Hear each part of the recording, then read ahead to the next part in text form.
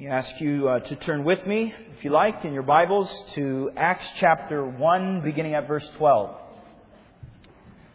Acts chapter 1, beginning at verse 12. This morning, if you're using the Bibles in the benches, can be found on page 1691.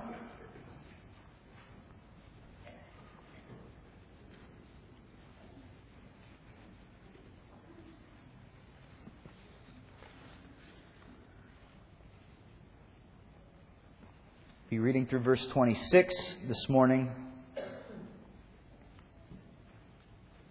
This is God's Word. Then they, that is the disciples, returned to Jerusalem from the hill called the Mount of Olives, a Sabbath day's walk from the city. When they arrived, they went upstairs to the room where they were staying. Those present were Peter, John, James and Andrew, Philip and Thomas, Bartholomew and Matthew, James, son of Alphaeus, and Simon the Zealot, and Judas, son of James. They all joined together constantly in prayer, along with the women and Mary, the mother of Jesus, and with his brothers. In those days, Peter stood up among the believers, a group numbering about 120. And he said, "Brothers, the Scripture had to be fulfilled, which the Holy Spirit spoke long ago through the mouth of David concerning Judas, who served as a guide for those who arrested Jesus. He was one of our number and shared in this ministry. With the reward that he got for his wickedness, Judas bought a field. There he fell headlong. His body burst open and all his intestines spilled out. Everyone in Jerusalem heard about this, so they called that field in their language Al-Kedamah, that is the field of blood. For, said Peter, it is written in the book of Psalms, may his place be deserted, let there be no one to dwell in it, may another take his place of leadership. Therefore it is necessary to choose one of the men who have been with us the whole time the Lord Jesus went in and out among us, beginning from John's baptism to the time when Jesus was taken up from us. For one of these must become a witness with us of his resurrection." So they proposed two men, Joseph called Barsabbas, who is also known as Justus, and Matthias. And then they prayed, "Lord, you know everyone's heart. Show us which of these two you have chosen to take over this apostolic ministry which Judas left to go where he belongs." Then they cast lots, and the lot fell to Matthias, so he was added to the 11 apostles. So far the reading of God's holy word.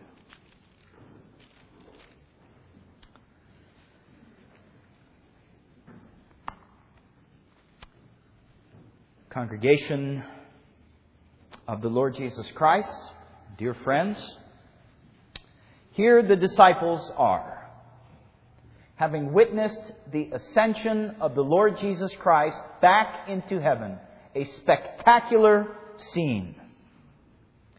And they really don't know exactly what is in store for them. Yes, they followed Jesus' instructions now, as we've seen, to go back to Jerusalem and to wait for the Holy Spirit to be poured out upon them. And who knows in their minds how they would have understood that at this point. They're waiting in Jerusalem for the Spirit to be poured out on them. No doubt they are not expecting that Jesus is going to take as long as we today know He is taking to return to them. I mean, however long it's going to be that they have to wait and then receive the Holy Spirit, they cannot imagine, very likely at this point, that Jesus is going to take as long as we know that He has. And we're still waiting today, right, in that in-between time when He ascended to the right hand of the Father and He will return to judge the living and the dead. So they're waiting for that.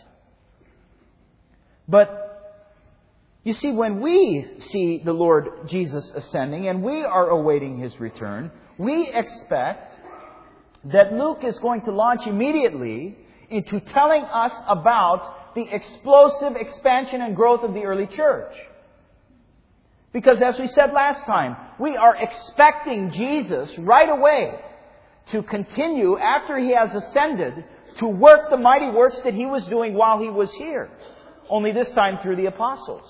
I mean, we are anticipating to rejoice in the glorious expansion and the power and the authority of Christ extended into the world, into the pagan Gentile world, the gospel going forth, miracles performed by the hand of the apostles to expand the kingdom. Let's get started on that right away, Luke. That's what we're expecting when we read this account. But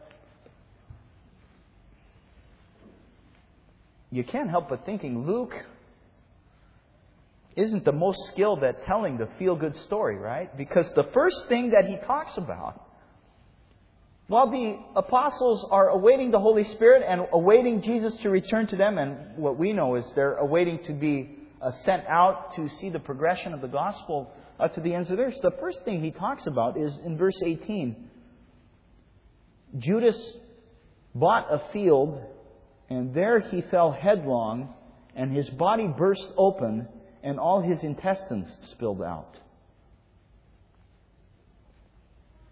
Now, come on, Luke, is that the right way to start this glorious story?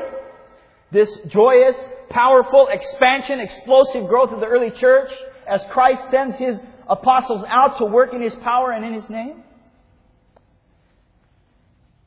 It's alarming that this little story fits here right at the beginning of the book of Acts. It stands out. It sticks out like a sore thumb. It is decidedly unpleasant.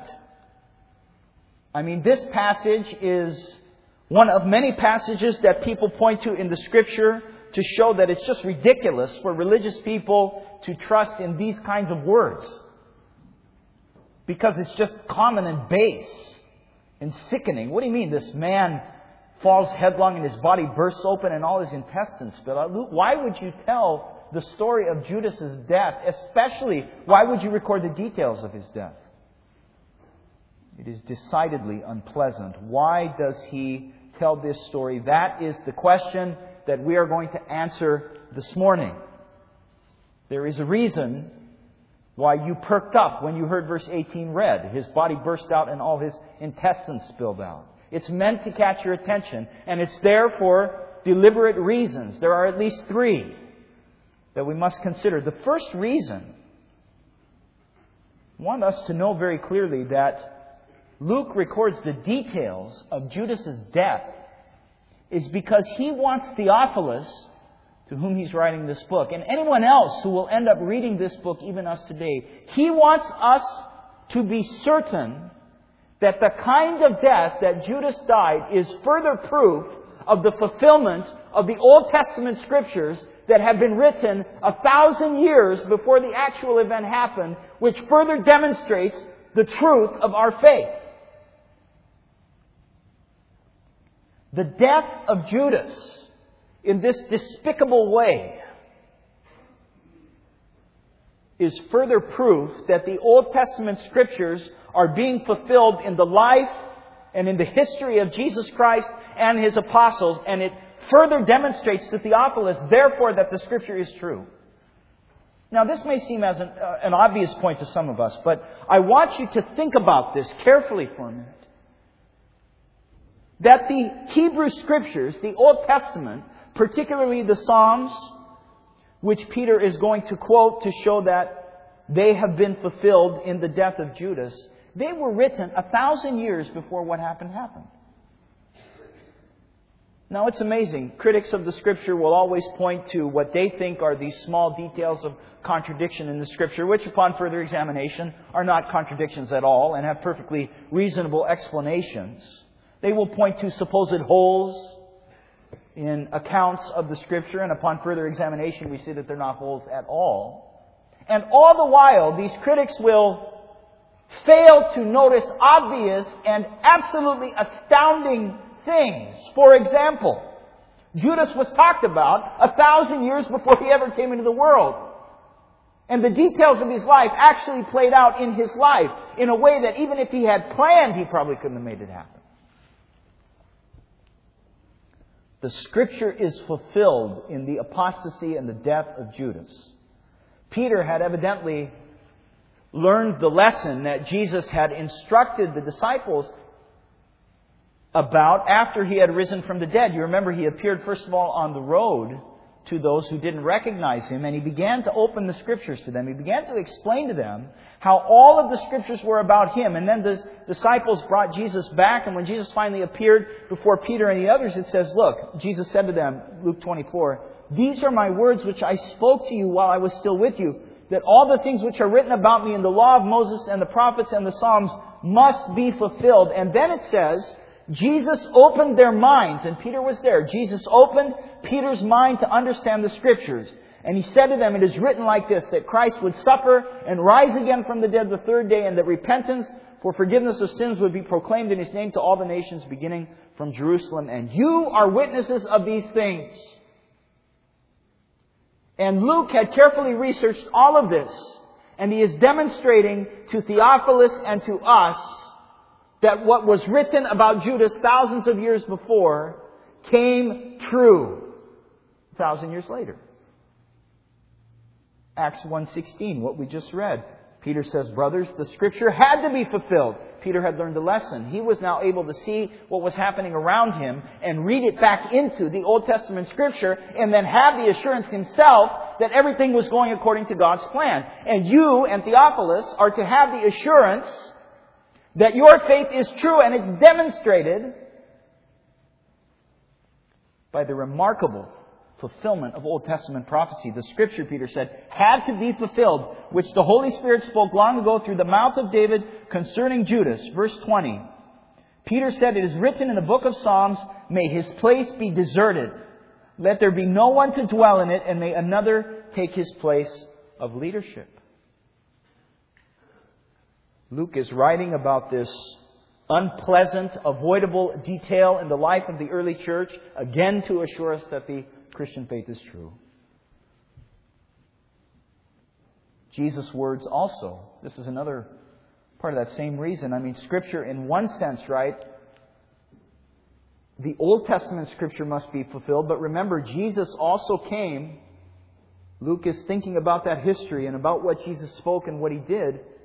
Jesus spoke that also was true and Scripture, and He wants to show that what's happening in the early church is consistent with and is the continuation of Jesus' Word. You see, Jesus' Word as Scripture is also being fulfilled here. That should assure you.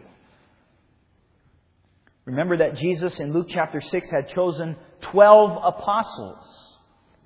12 apostles. And the question may have risen in somebody's mind, if Jesus had established 12 apostles, and He had said later in Luke 22 that these 12 would sit on the thrones judging the 12 tribes of Israel, and one defected and one apostatized, would Jesus' plan still be at work? Or had Jesus now passed off the scene and everything was to be decided by the will of the apostles?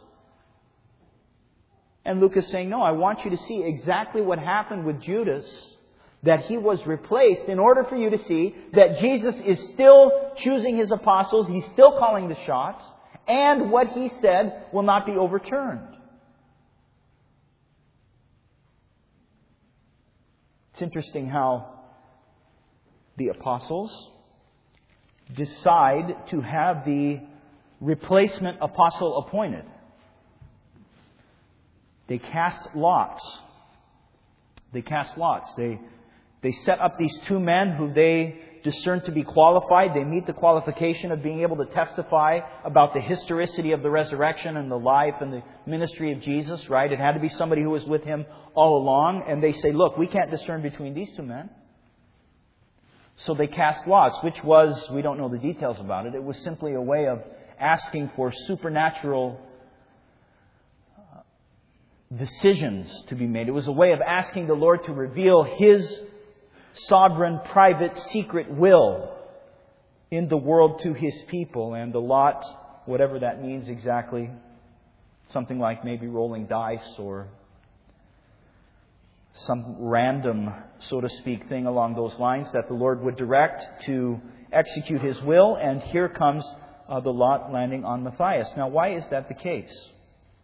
Why do they choose to do it that way? Well, it's interesting when you think about the Gospel writers talking about the selection of the apostles in the first place. Actually, Luke is the only one who uses the language in Luke 6 that Jesus chose the 12 disciples. and then named them apostles. Jesus chose. And the apostles are aware of this when they are replacing Judas who apostatized. They are looking for Jesus to choose. Because Jesus said there would be 12, and Jesus said He would have the 12 who would be able to bear witness. And that was His plan for the establishment of the church. And that is why Luke gives us all of these details. It's to assure us that Jesus is doing the work. He is Lord of His church, and His plan is going to be fulfilled. Not only Old Testament prophecy is being fulfilled, but the words of Jesus before He left are being fulfilled later also. That gives us assurance that our faith is true and that Jesus is active. That is good evidence. That is good encouraging evidence to support our faith that Christ is real and our faith is true. There's another reason why Luke starts with this very decidedly unpleasant detail when he begins the story. It's because it's an occasion for Luke to warn Theophilus and to warn you and to warn me about the terrors of being found without Christ.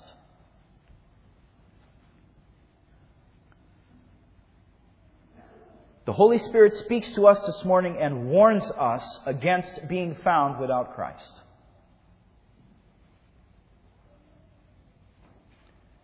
He falls headlong, his body bursts open, and all his intestines spill out, such that everyone in Jerusalem hears about it, and they call that field in their own language the field of blood.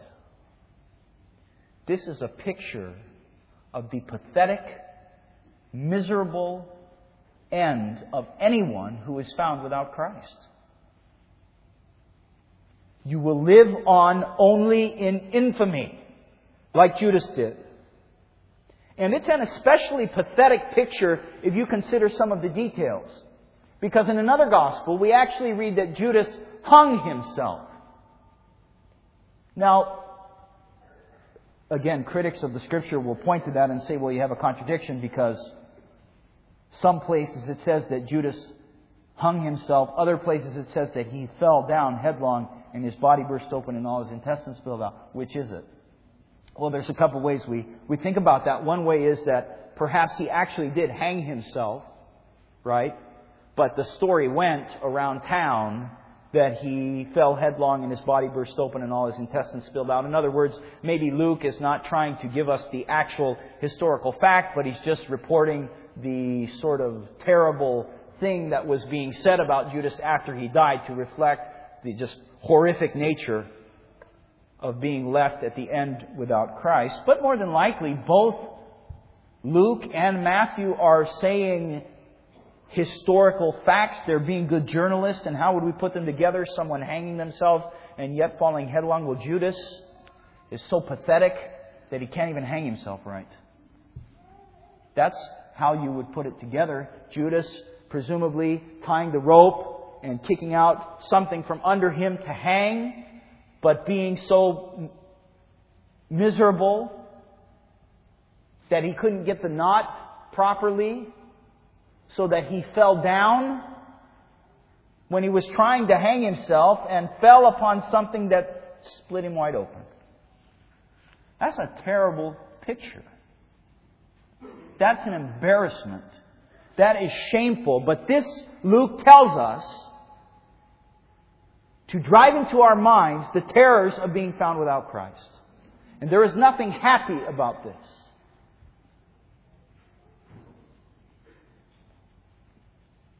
That's a warning maybe for you if you are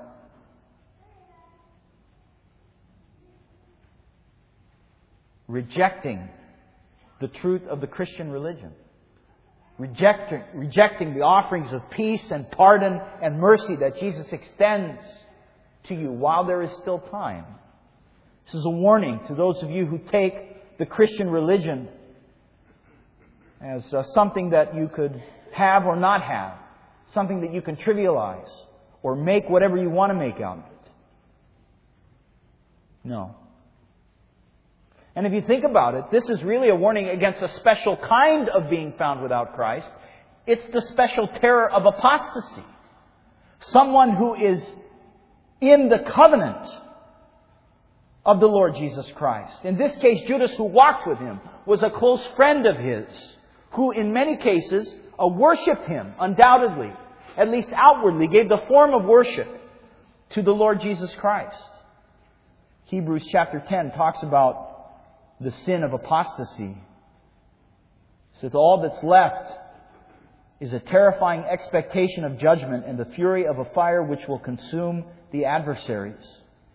Anyone who has set aside the law of Moses dies without mercy on the testimony of 2 or 3 witnesses. How much more severe punishment do you think a man will deserve who has trampled underfoot the Son of God and has regarded as unclean the blood of the covenant by which He was outwardly sanctified and has insulted the Spirit of grace? That is exactly what Judas did. That is exactly who he was. He is an apostate. He gave all of the form of religion. If he lived today, he would have sat in the benches of a church every Sunday of his life, but never confessed his utter unworthiness to the Lord, and never received the grace and the forgiveness of Christ, and never went forward in thankful obedience, never repented from his hard heart. It's exactly what he did. And let me warn you against apostasy. All of you who have professed faith in the church, all of you who have been baptized even at a time that you don't remember into the church of the Lord Jesus Christ, and who you are growing up, having heard the preaching of God from your youth, do not forsake Jesus Christ. Your end will be as bad and worse than Judas. And that's why that story is there. This is a warning to you. And if you are growing weary along the way of holding fast to the Scripture and that which is true, growing weary of living the Christian life, let me remind you, there are really 2 choices. There's that one, and then there is this one.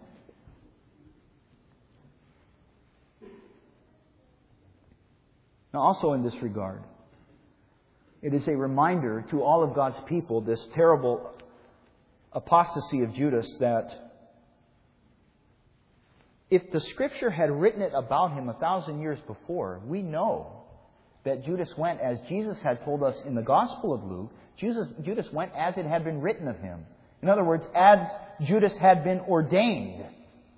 Which is a striking reminder also to us that there but for the grace of God go we. If we have any sort of pride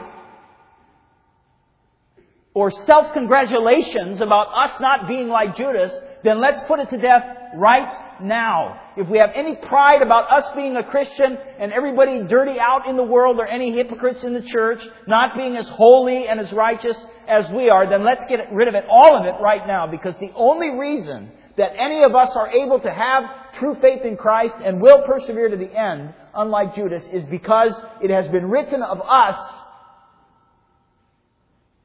that God is merciful. From before the foundation of the world, God looked at the fallen human race, and He saw Judas and saw us in the same sinful position.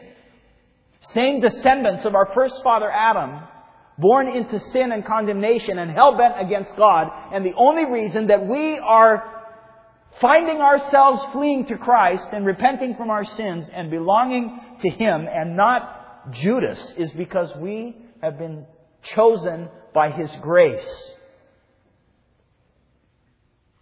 And it was His decision to write that about us when we didn't deserve it, right?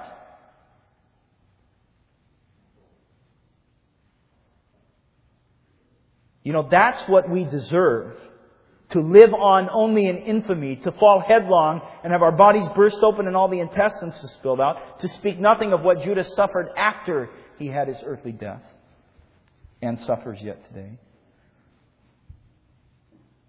The grace of God to you and to me is a wonder.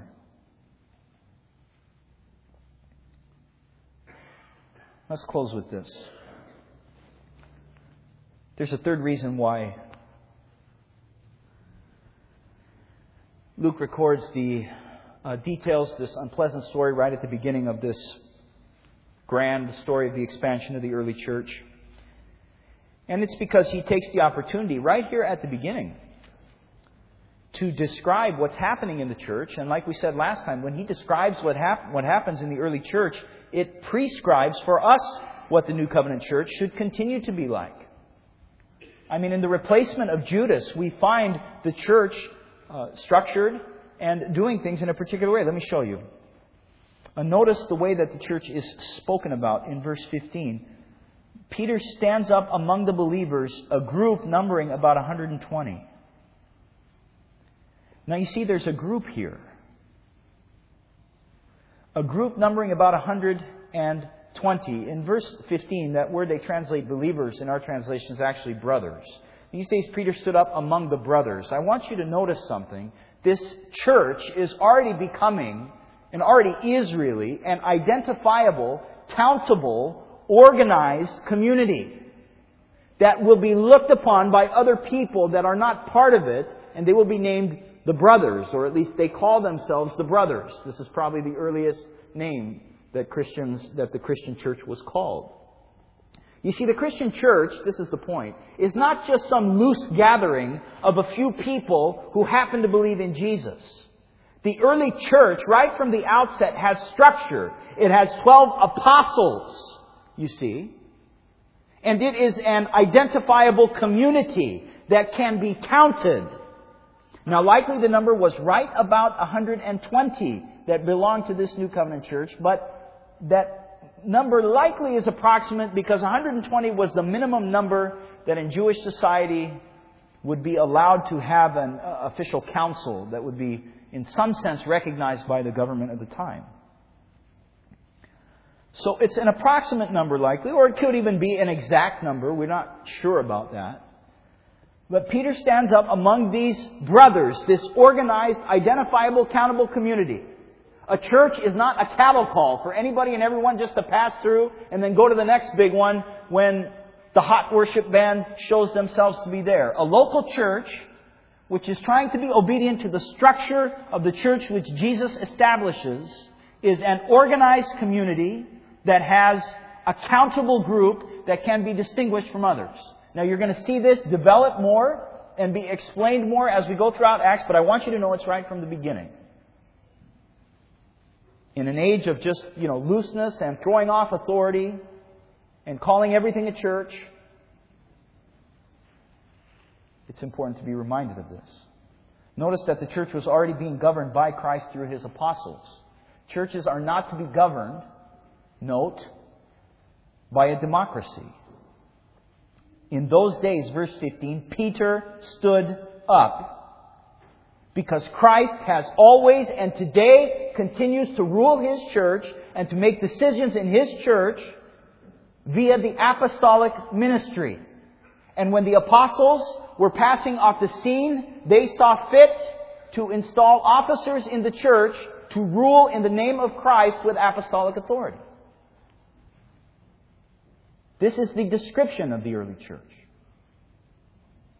Notice that this church was meeting regularly as the community of believers. And this is an admonition to any of you who may be thinking that participation in the public worship of the church is something that you can take or leave, or that you can fit into your life when you find it convenient.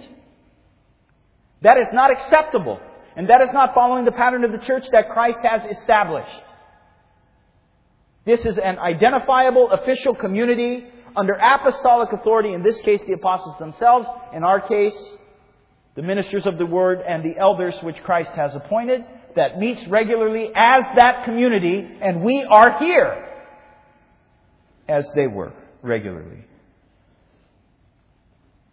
And finally, of course, the earliest description of their activity says that they were doing what? That this church was, verse 14, joining together constantly in prayer. And not just the minister of the Word and the elders, but notice, they joined together constantly in prayer, along with the women and Mary, the mother of Jesus, and with His brothers. The church community together, gathered and praying. I'm not going to press it, but I'm going to tell you again, the elders are still struggling to get you to meet in your prayer groups for outreach. Repent from that. Let our church be molded by the pattern of the early church. Show up. Or show up to one that can fit in your schedule.